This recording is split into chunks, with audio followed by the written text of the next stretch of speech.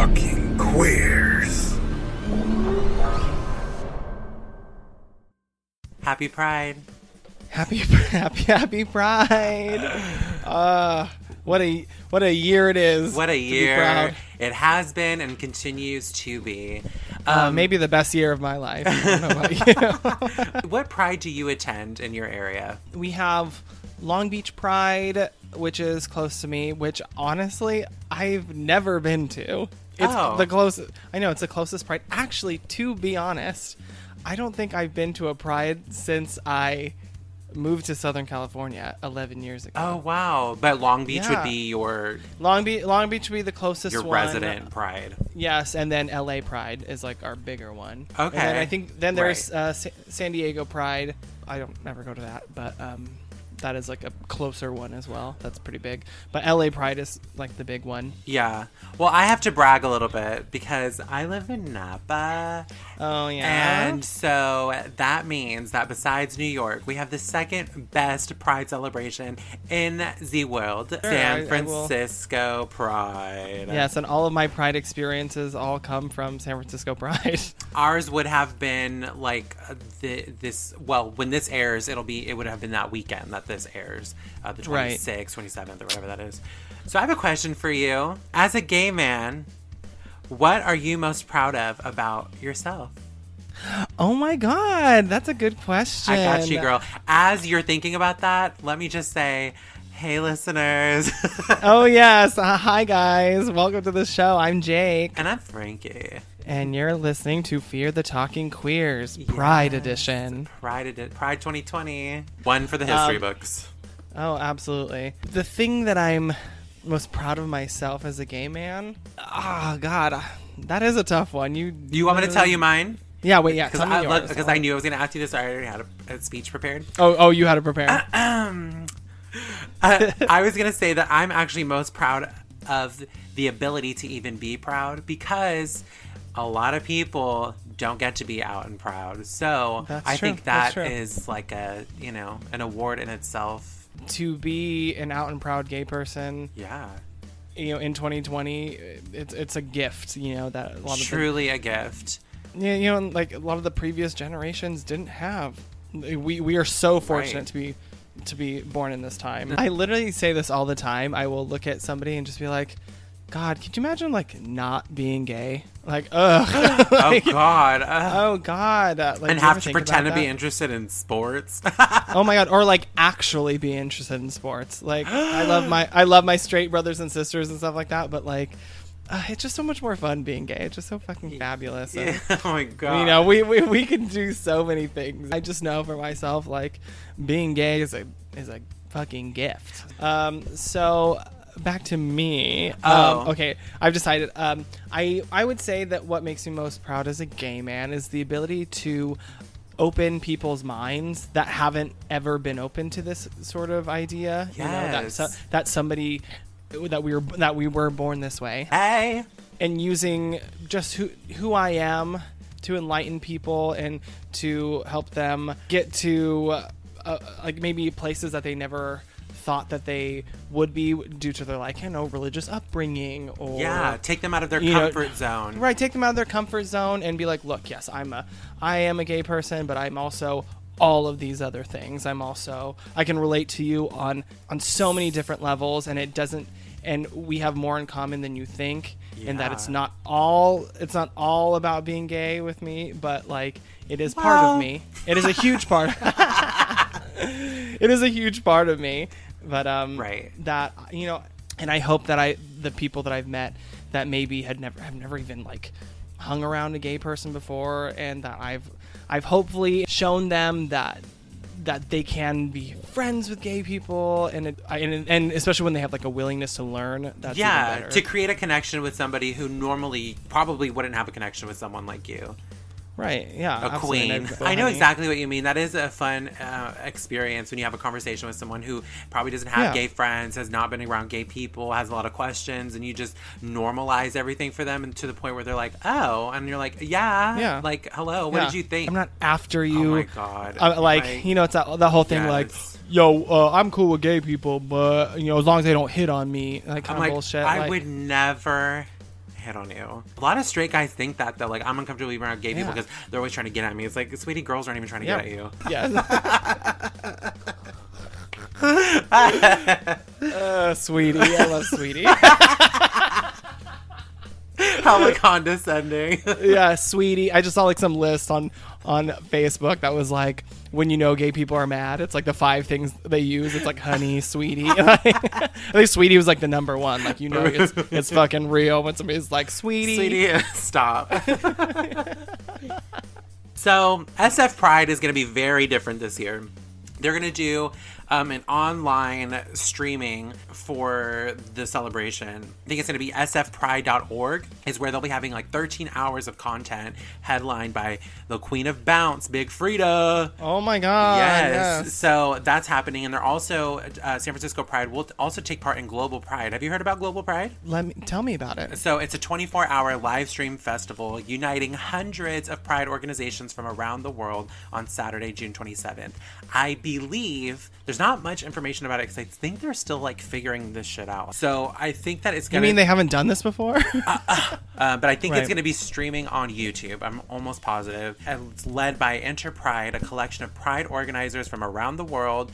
And Global Pride will unite 350 prides from around the world. So it's the biggest Pride celebration. So even though you can't go to your local Pride celebration, you'll have this online global streaming of Pride from around the world. Wow, that's so cool. Yeah. I didn't know that was happening, so... And I did want to read a quote from Carolyn Weisinger. She is the San Francisco Pride Board president. And if I'm thinking correctly, this is her first time doing Pride, so unfortunately for her, it's sorry, been baby girl. This, but you've been dealt a really terrible hand. I know. So she made a quote that I think speaks volumes.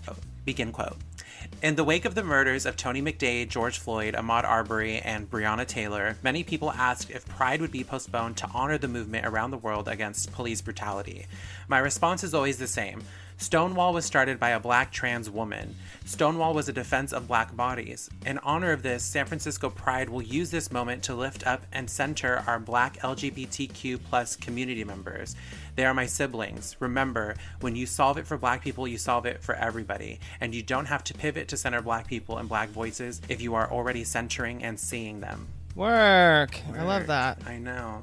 Which is very true. Marsha P. Johnson. She threw the first stone, not like that horrible movie that came out. My What was that called? Was that called Stonewall? It was called Stonewall, and it was historically inaccurate. We don't talk about that movie. It's awful. Yeah, Sylvia Rivera and Marsha P. Johnson are the faces of Stonewall for me. It was led by people of color who still to this day are the most at risk for hate crimes. So here in LA, I think our Pride would have been last week. There was an organized march that they did, which they called the All Black Lives Matter March. Right. It was in conjunction with Pride.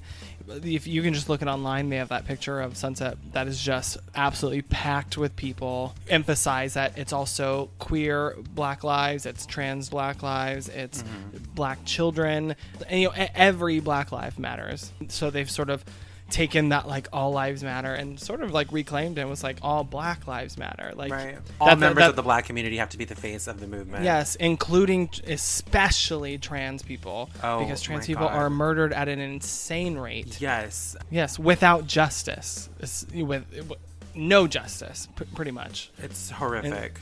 So, switching gears here, what is your Pride anthem for 2020?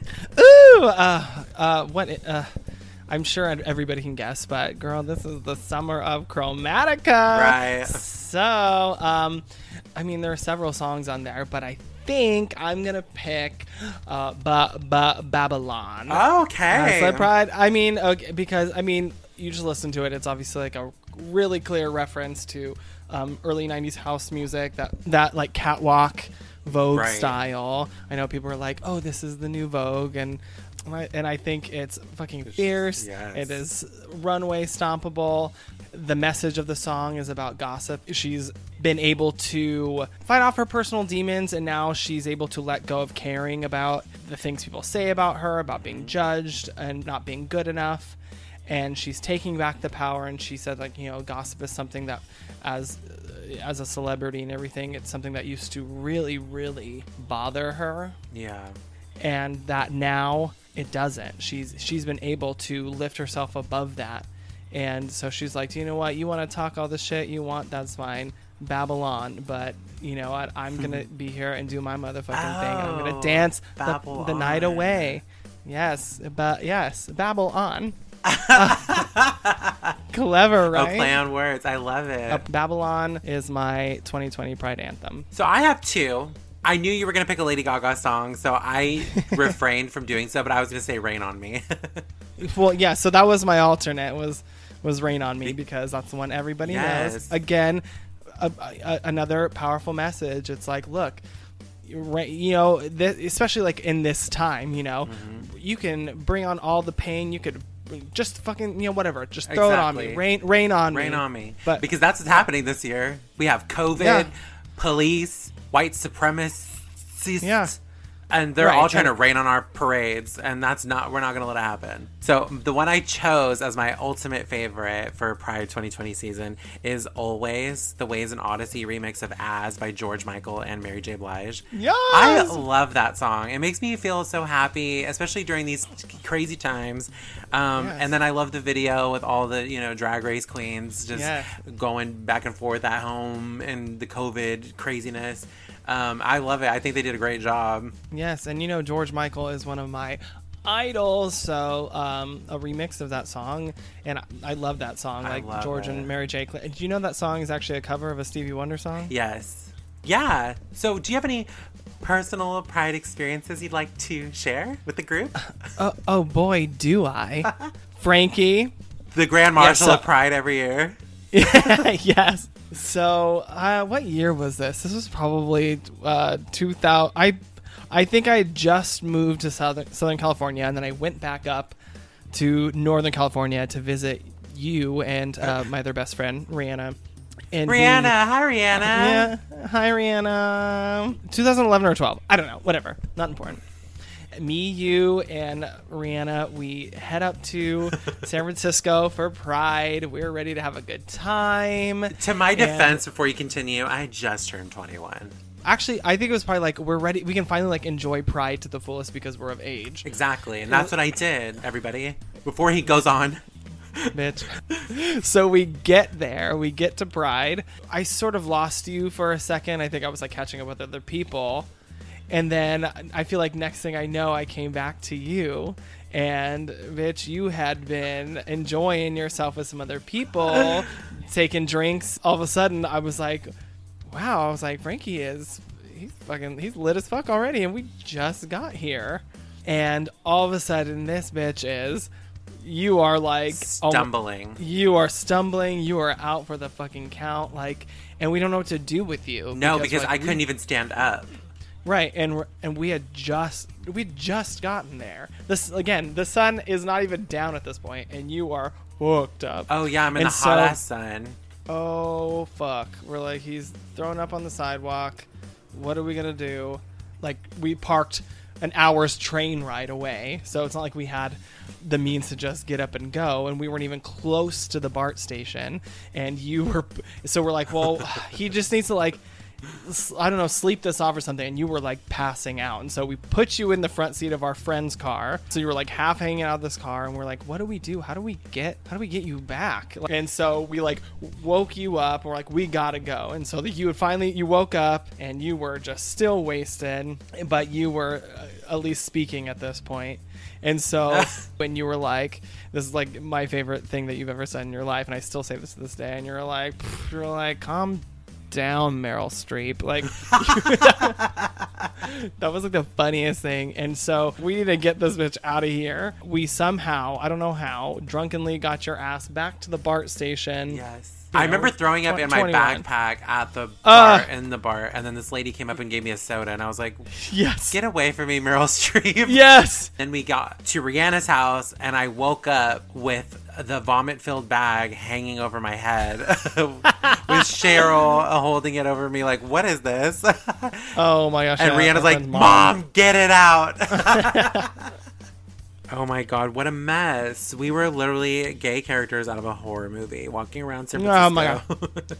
Yeah, just begging to be killed. Speaking of gay horror movie characters, there aren't many. Okay. So, Frankie and I have compiled a little list.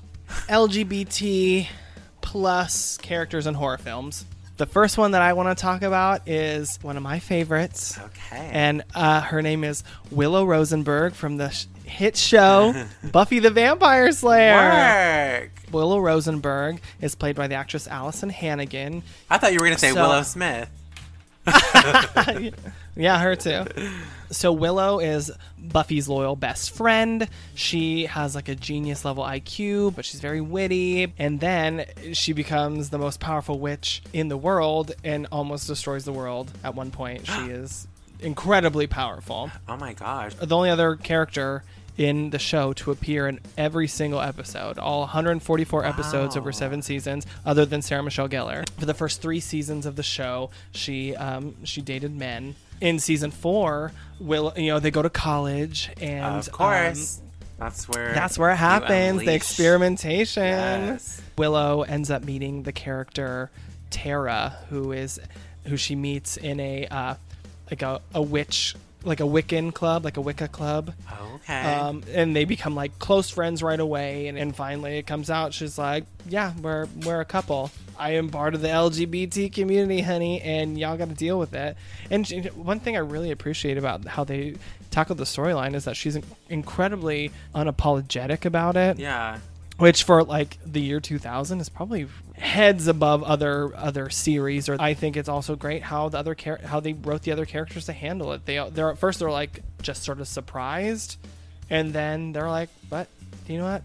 That's our bitch. That's our best friend, and that's how it's going to be." And they accept it, and it is never addressed as an issue the rest of the show. Spoiler alert, everybody, when Tara dies in the 6th season, it's pretty like devastating. Like I think it was just a huge deal that like, oh my god, these characters that we fell in love with and that we accepted and loved and didn't work out because one died, and it was an emotional experience for people.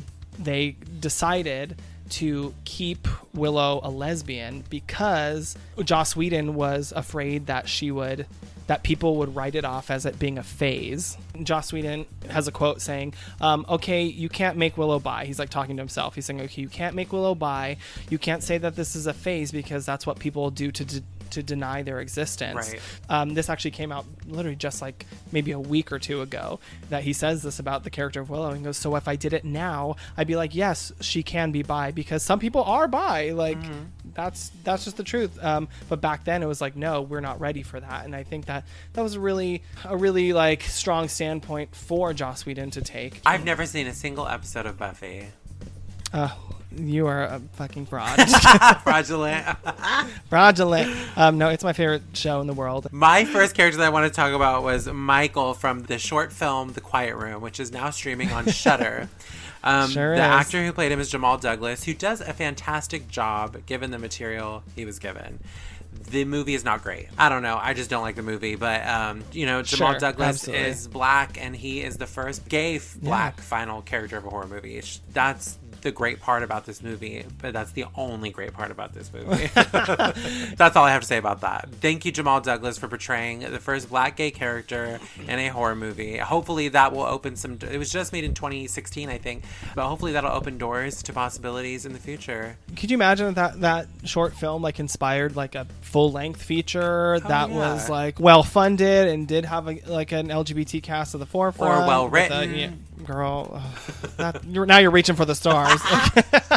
I want to put this out there in the universe that if anybody decides to make a horror movie centered around gay people, we have to play 2 of them. Oh yeah, please, cast. It's gonna happen. We're just gonna make it. We're gonna make our own. Yeah, we're gonna get real popular from this. We're gonna lots of monies, and then you're gonna Fear the Talking Queers, the movie. The movie. Oh my god, yeah. I'm just drinking a margarita with Hornitos and Trader Joe's margarita mix. Yummy. Yummy. I love Hornitos tequila for margaritas, for anything mix. Yes, so good. So tell us about your next gay character of choice. I have to give a big shout out to one of my favorite characters, Dr. Frankenfurter from Rocky Horror. Yes. Dr. Frankenfurter is played iconically by Tim Curry. Yes. A man of many faces, many characters, just iconic, But I think Dr. Frankenfurter is definitely probably one of his most famous. Oh, for sure. Pennywise. And Nigel Thornberry. The doctor from Scary Movie 2. Oh my god. Actually, do you know what? Home Alone 2, that's my favorite Tim Curry. So a little bit about Dr. Frankenfurter. So Dr. Frankenfurter is an alien mad scientist who's from the planet Transsexual. He's a man who dresses in women's lingerie, and he's sort of this androgynous, doesn't really subscribe to either world's of gender norms. He'd probably be non-binary by today's standards. Yeah, sure. That's probably what non-binary. The character of Dr. Frankenfurter he's like self-centered and he's boisterous, but he is fucking fabulous. Absolutely. He is very ill-tempered, but do you know what? At the end of the day, he just wants to be loved by a hot dude, and that is completely relatable.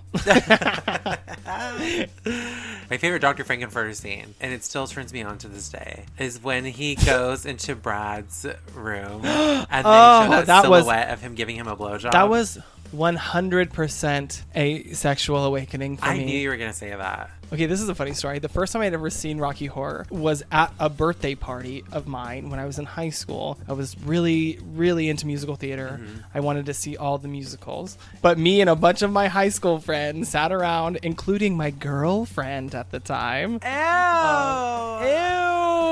Yuck! Gross. And I made us all watch Rocky Horror, and like little closeted me was like, this is amazing, and I was like not sure what anybody else thought about it, but I love the idea of you sitting next to this girl who were calling your girlfriend, and then watching Dr. Frankenfurter give a blowjob to Brad and getting hard off of that. I was like, oh. So what about Laverne Cox playing Dr. Frankenfurter in the TV version? So there are more than one iterations of Frankenfurter. It's not just Tim Curry. So iconically, I don't want to say iconically. Publicly. I would say publicly. Laverne Cox. We love her. However, her portrayal of Dr. Frankenfurter is pretty lackluster in performance. I think that whole movie was lackluster. It's an interesting interpretation. I know that she looked great. She's like, I'm gonna live my Beyonce fantasy, which is fine, I guess. I don't know if it necessarily translated well to the story of what was going on. It definitely didn't translate vocally.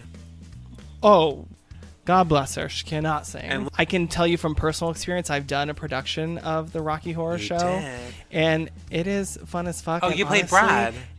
I did. I played Brad. Yes. And honestly, the thing that makes the show is the Frankenfurter. Like, if you find somebody who sticks to the script, but is able to, add their own flavor to it, then you really have a fucking great character. And he sort of leads the show powerhouse into and so where did you do this? A little LGBT theater in Santa Ana, California, called Theater Out. Shout out to Theater Out. It was a great experience. And our Frankenfurter, his name was Andrew, was incredible. He was so good. So that's Frankenfurter. We stand. Cool. Well, my second character is from a musical also.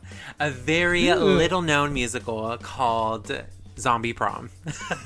Oh my God. Okay. Very little known. Very little known. It was off Broadway, but it is a phenomenal musical. I was in it with the Harbor Sassoon Theater. I've never seen it. Have you ever heard it? No. You've never even seen the short film? No, I've seen clips of it from, I think, probably the production you did. Oh, probably. We had a phenomenal cast. Aubin. Hamilton star, Aubin Wise. Yeah, she's in Hamilton. She was our Miss Strict. Miss Delilah Strict is the character I'll be talking about. Miss Delilah Strict is not a gay character, mind you. She's a very straightforward, strict, which is exactly what she sounds like. Miss Delilah Strict. She is not playing around. She subtle. Yeah. So exactly. So Zombie Prom takes place in the nuclear era of America. It's all about segregation and discrimination, but not against any type of race. It's actually against zombies. So so the musical is about a boy who meets a girl named Toffee. The boy's name is Johnny. It's a real cute 50s musical. The music is super catchy. I have the soundtrack downloaded on my phone, so I listen to it every now and then. I love this musical. The reason I'm talking about Miss Delilah Strict is because in the short film version that they cut out most of the music, which I don't know why they did that, but she was played by RuPaul. That's why I decided to bring her up, because RuPaul does a great job.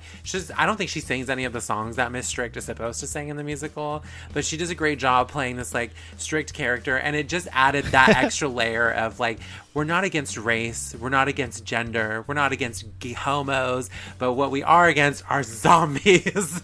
Oh my God. Was she in drag? She was in drag, yeah, full drag. Oh, looked gorgeous, yes. stunning, tall, amazing. And then what you find out about Miss Strict in the end of the film is that this whole time that she was against the zombie boy, Johnny, that was actually her son. What a great character for Rue to play, because Rue has already that kind of sense of bourgeois. Oh my gosh. So it's a great character for Do you her remember? to play. Do you remember RuPaul in But I'm a Cheerleader? Oh my God, do I? Ridiculous. But I mean, I more like remember Eddie Cibrian in that movie. Oh my God. As Eddie Cibrian could get it then. He could get it now. I'll be his Leanne Rimes. I don't care. Ew. Yeah, you're definitely Brandy Glanville, and I'm definitely Leanne Rimes.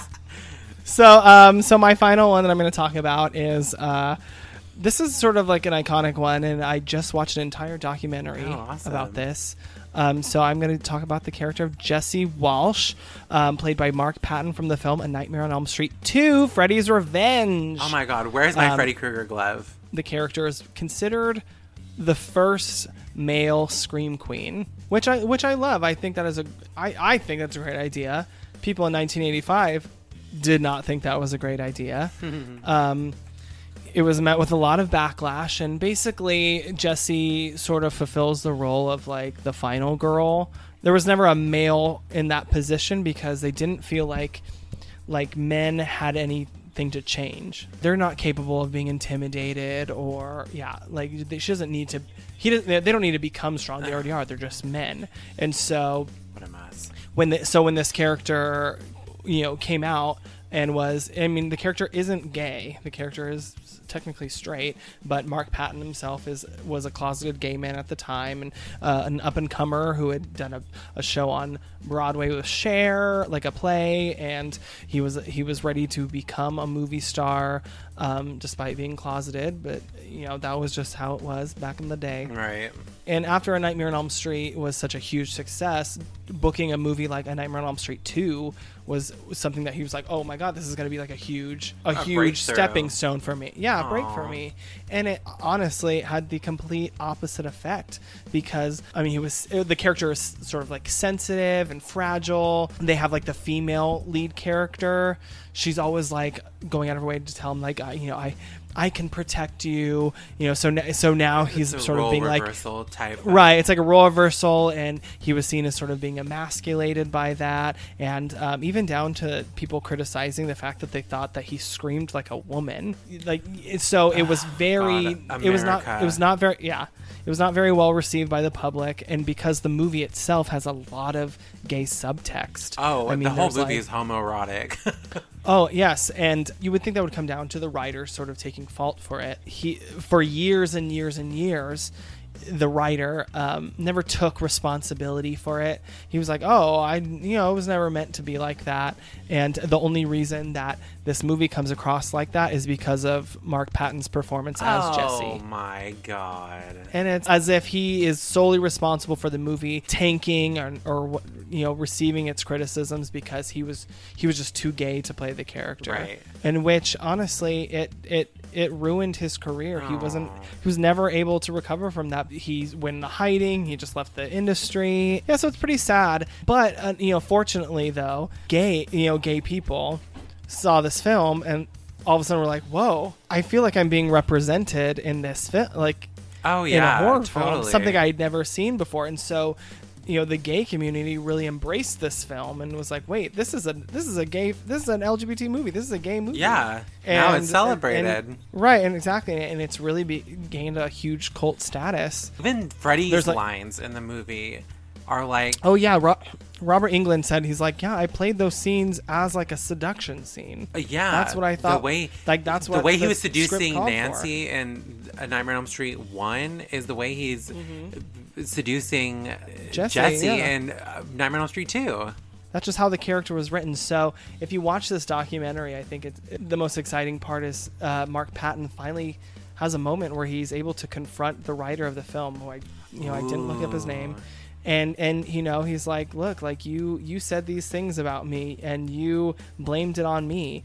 And he like, bitch, he came with receipts. He's like, you know what you actually said about this movie?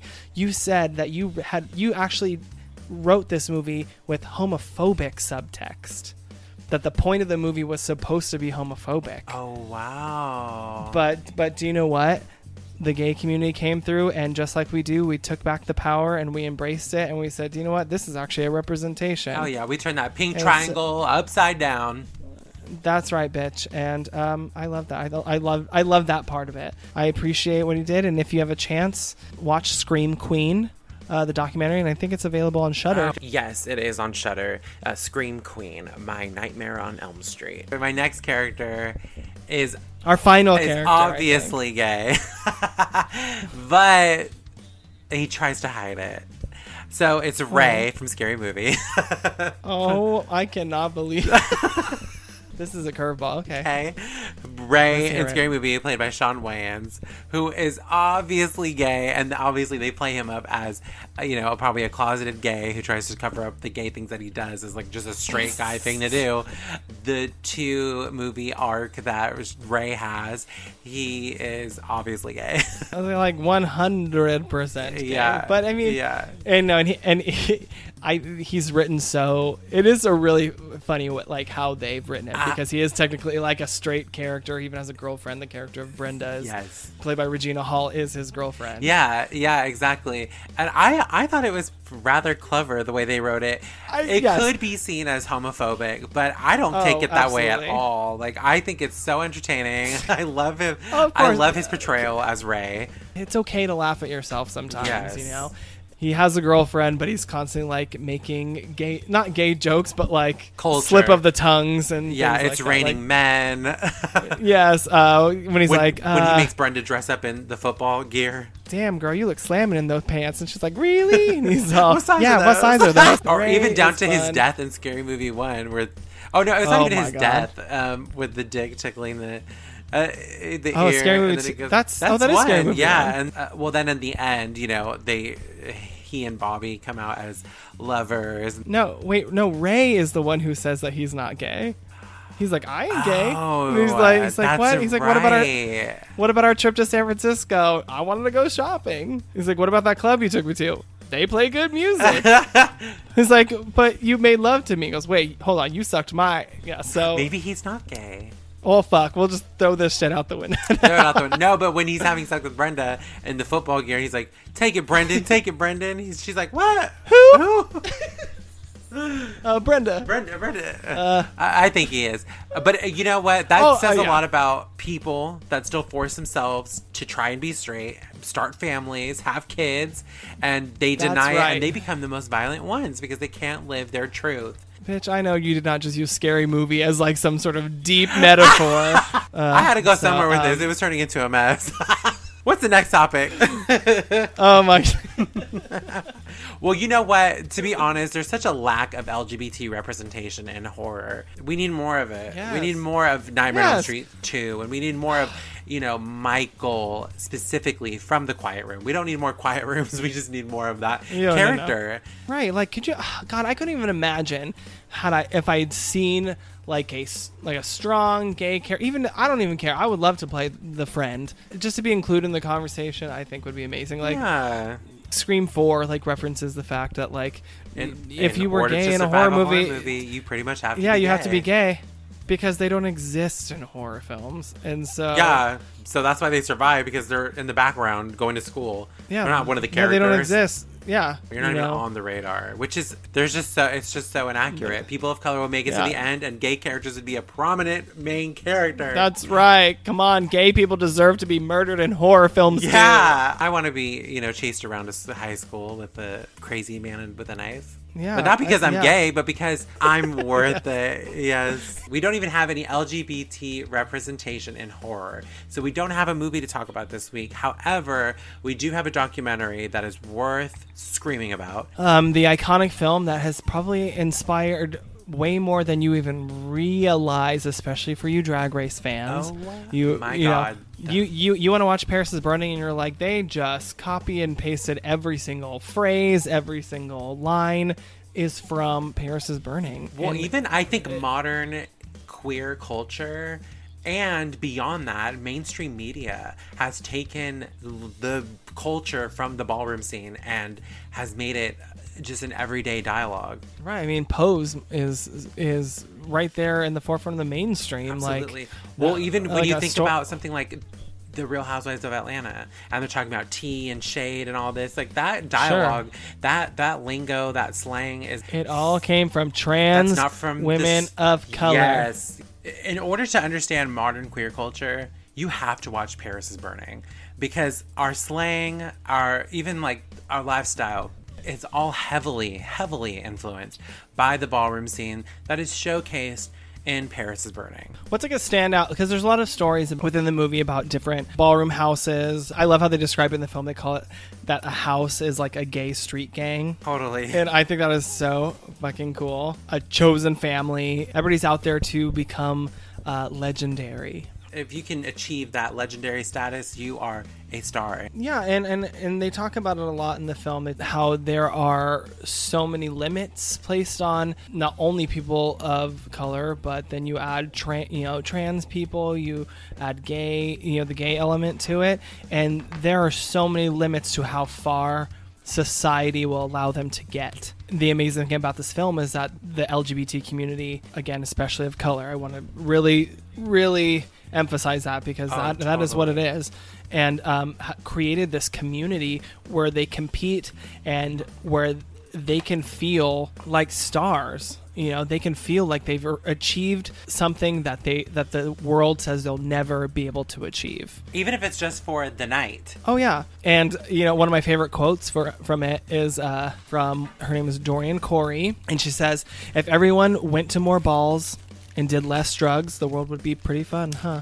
I thought that was hell yeah. Absolutely. They talk about like the evolution of the ballroom scene, about how it started off like they wanted to be showgirls.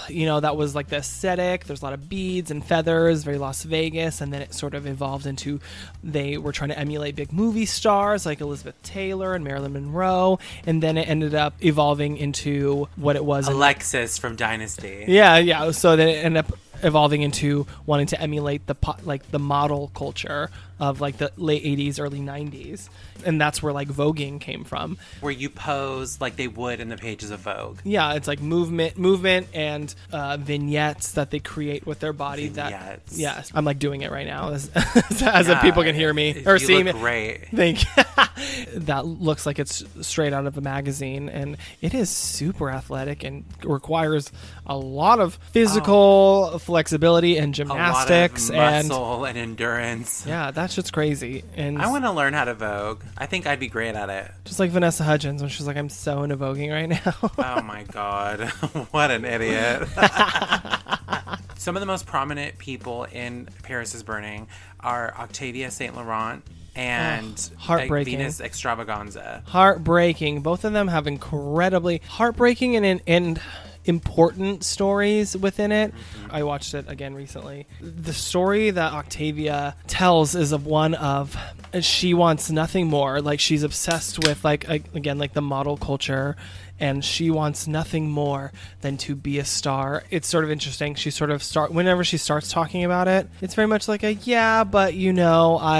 is what it would be nice if it happened. But by the end, she gets so wrapped up in this idea that one day she could be a huge superstar, and she wants to be remembered, and she wants to have a legacy where people know her name in every house. And you think about it and you think society has not made it possible for people who are like her to win. She can't win. There's no way that she was ever going to win, and there's no way that she was ever going to achieve her dreams because of how society was. And to be honest, still is. We're not. Still is. We have horrible. Even in death, she has become a popular figure in the trans community, in the ballroom scene, but only in death has her status gone from legendary ballroom to a mainstream success, but not amongst everybody, just within our own culture. Right. And so, I mean, thank God we have something like Paris is Burning, so then her legacy can live on, because that's all she wanted, and honestly what she deserved. She was a beautiful woman who could have honestly been up there with the fucking best of them, but it's unfortunately not the world we live in. And so, I watched a documentary with her recently called How Do I Look, which is kind of like a follow-up to Paris is Burning, in which a lot of the people that were in Paris is Burning are, prominent in this documentary, but they also talk about their distaste for Paris is Burning. Like, they did not like the way everything turned out. However, Octavia St. Laurent gives interesting testimony as to what it is for her to be trans. I almost feel like she probably relates the most to somebody who, we're with now, is India Moore, who plays Angel in Pose, who is trans but non-binary. And I almost think that, given the testimony that Octavia gives in How Do I Look, that she, I think, also identified as non-binary. It's a lovely film. How Do I Look is another good one. It's not as well done as Paris is Burning. I will tell you that right now. But everyone you know and love is still in there, and also a new one that came out in, I believe, 2016. Yeah, Kiki. Kiki.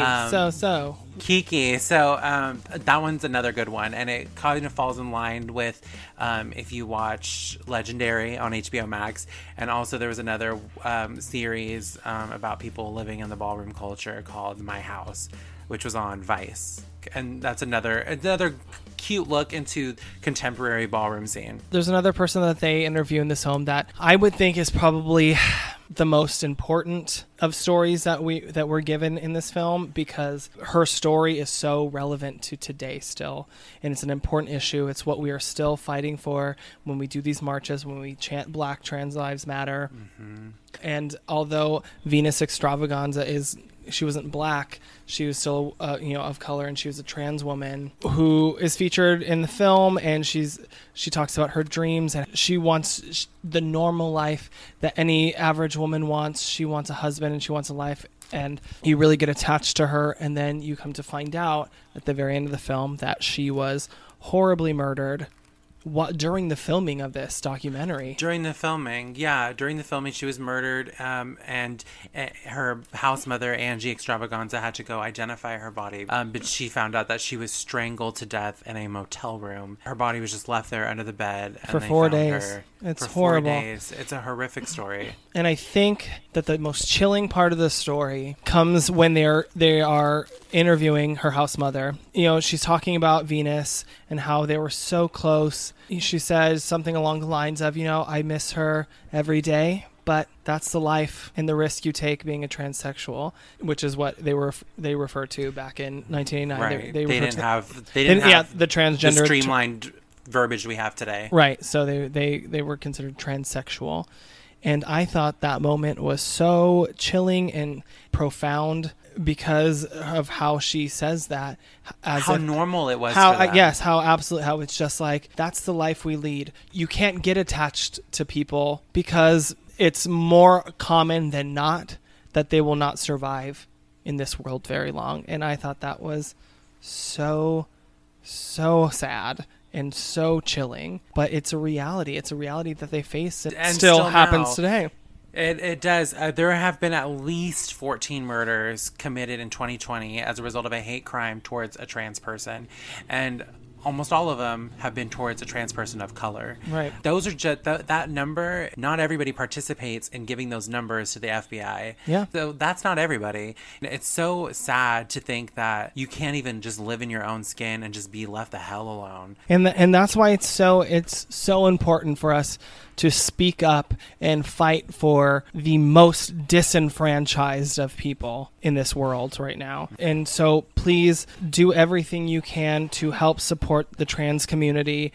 Before we leave, I wanted to give a little shout out to an organization I researched, and it's called the Transgender Law Center. And here's their mission statement. The Transgender Law Center changes law, policy, and attitudes so that all people can live safely, authentically, and free from discrimination regardless of their gender identity or expression.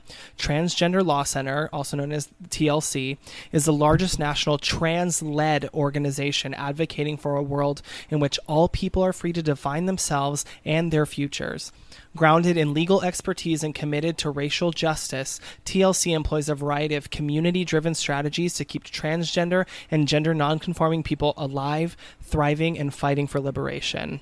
I have the website right here. If you go to www.transgenderlawcenter.org/donate, you can go and donate right there. I'm sure anything you can to help. And there are also a plethora of other organizations that are out there to help support the trans community. Yeah, another one is the National Center for Transgender Equality.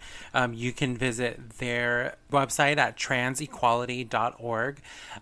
Their mission is the National Center for Transgender Equality advocates to change policies in society to increase understanding and acceptance of transgender people. In the nation's capital and throughout the country, NCTE works to replace disrespect, discrimination, and violence with empathy, opportunity, and justice. Our trans brothers and sisters live in a world where this is acceptable, where their murder is just swept under the rug. You know, we need to use our voices for that. Another organization that I wanted to bring attention to was two of them. The Black AIDS Institute for against HIV and AIDS, blackaids.org, and then the Latino Commission on AIDS, which is latinoaids.org. The reason I feel these two are most important is because Black gay men and Latino gay men are the highest numbers in people who are affected by HIV and AIDS. If you can go out and donate for those as well, just to donate to the research and hopefully get this shit under control so that we don't have to be scared to go out there and live our lives. You know, you got to look towards the future and hope that one day we do live in a world without this. Go get tested. 1 in 7 people living with HIV are unaware that they even have it. Please go get tested. Know your status. We have to look out for each other. It's pride in our community and protecting everybody. Let's be a strong community and stop being statistics. Thank you for listening. I hope everybody stays safe. And go to YouTube, and Global Pride will be streaming on there for a whole 24 hours. Great, so yeah. Dance your ass off. Dance your ass off in your fucking jockstrap in your living room. You know? Or just put on Lady Gaga, Chromatica. Yeah. And put that on. Or put Megan Thee Stallion on shuffle. I put on Chromatica maybe like 4 times a day, and I just listen to the whole thing, just from beginning to end, while I'm just doing, yeah.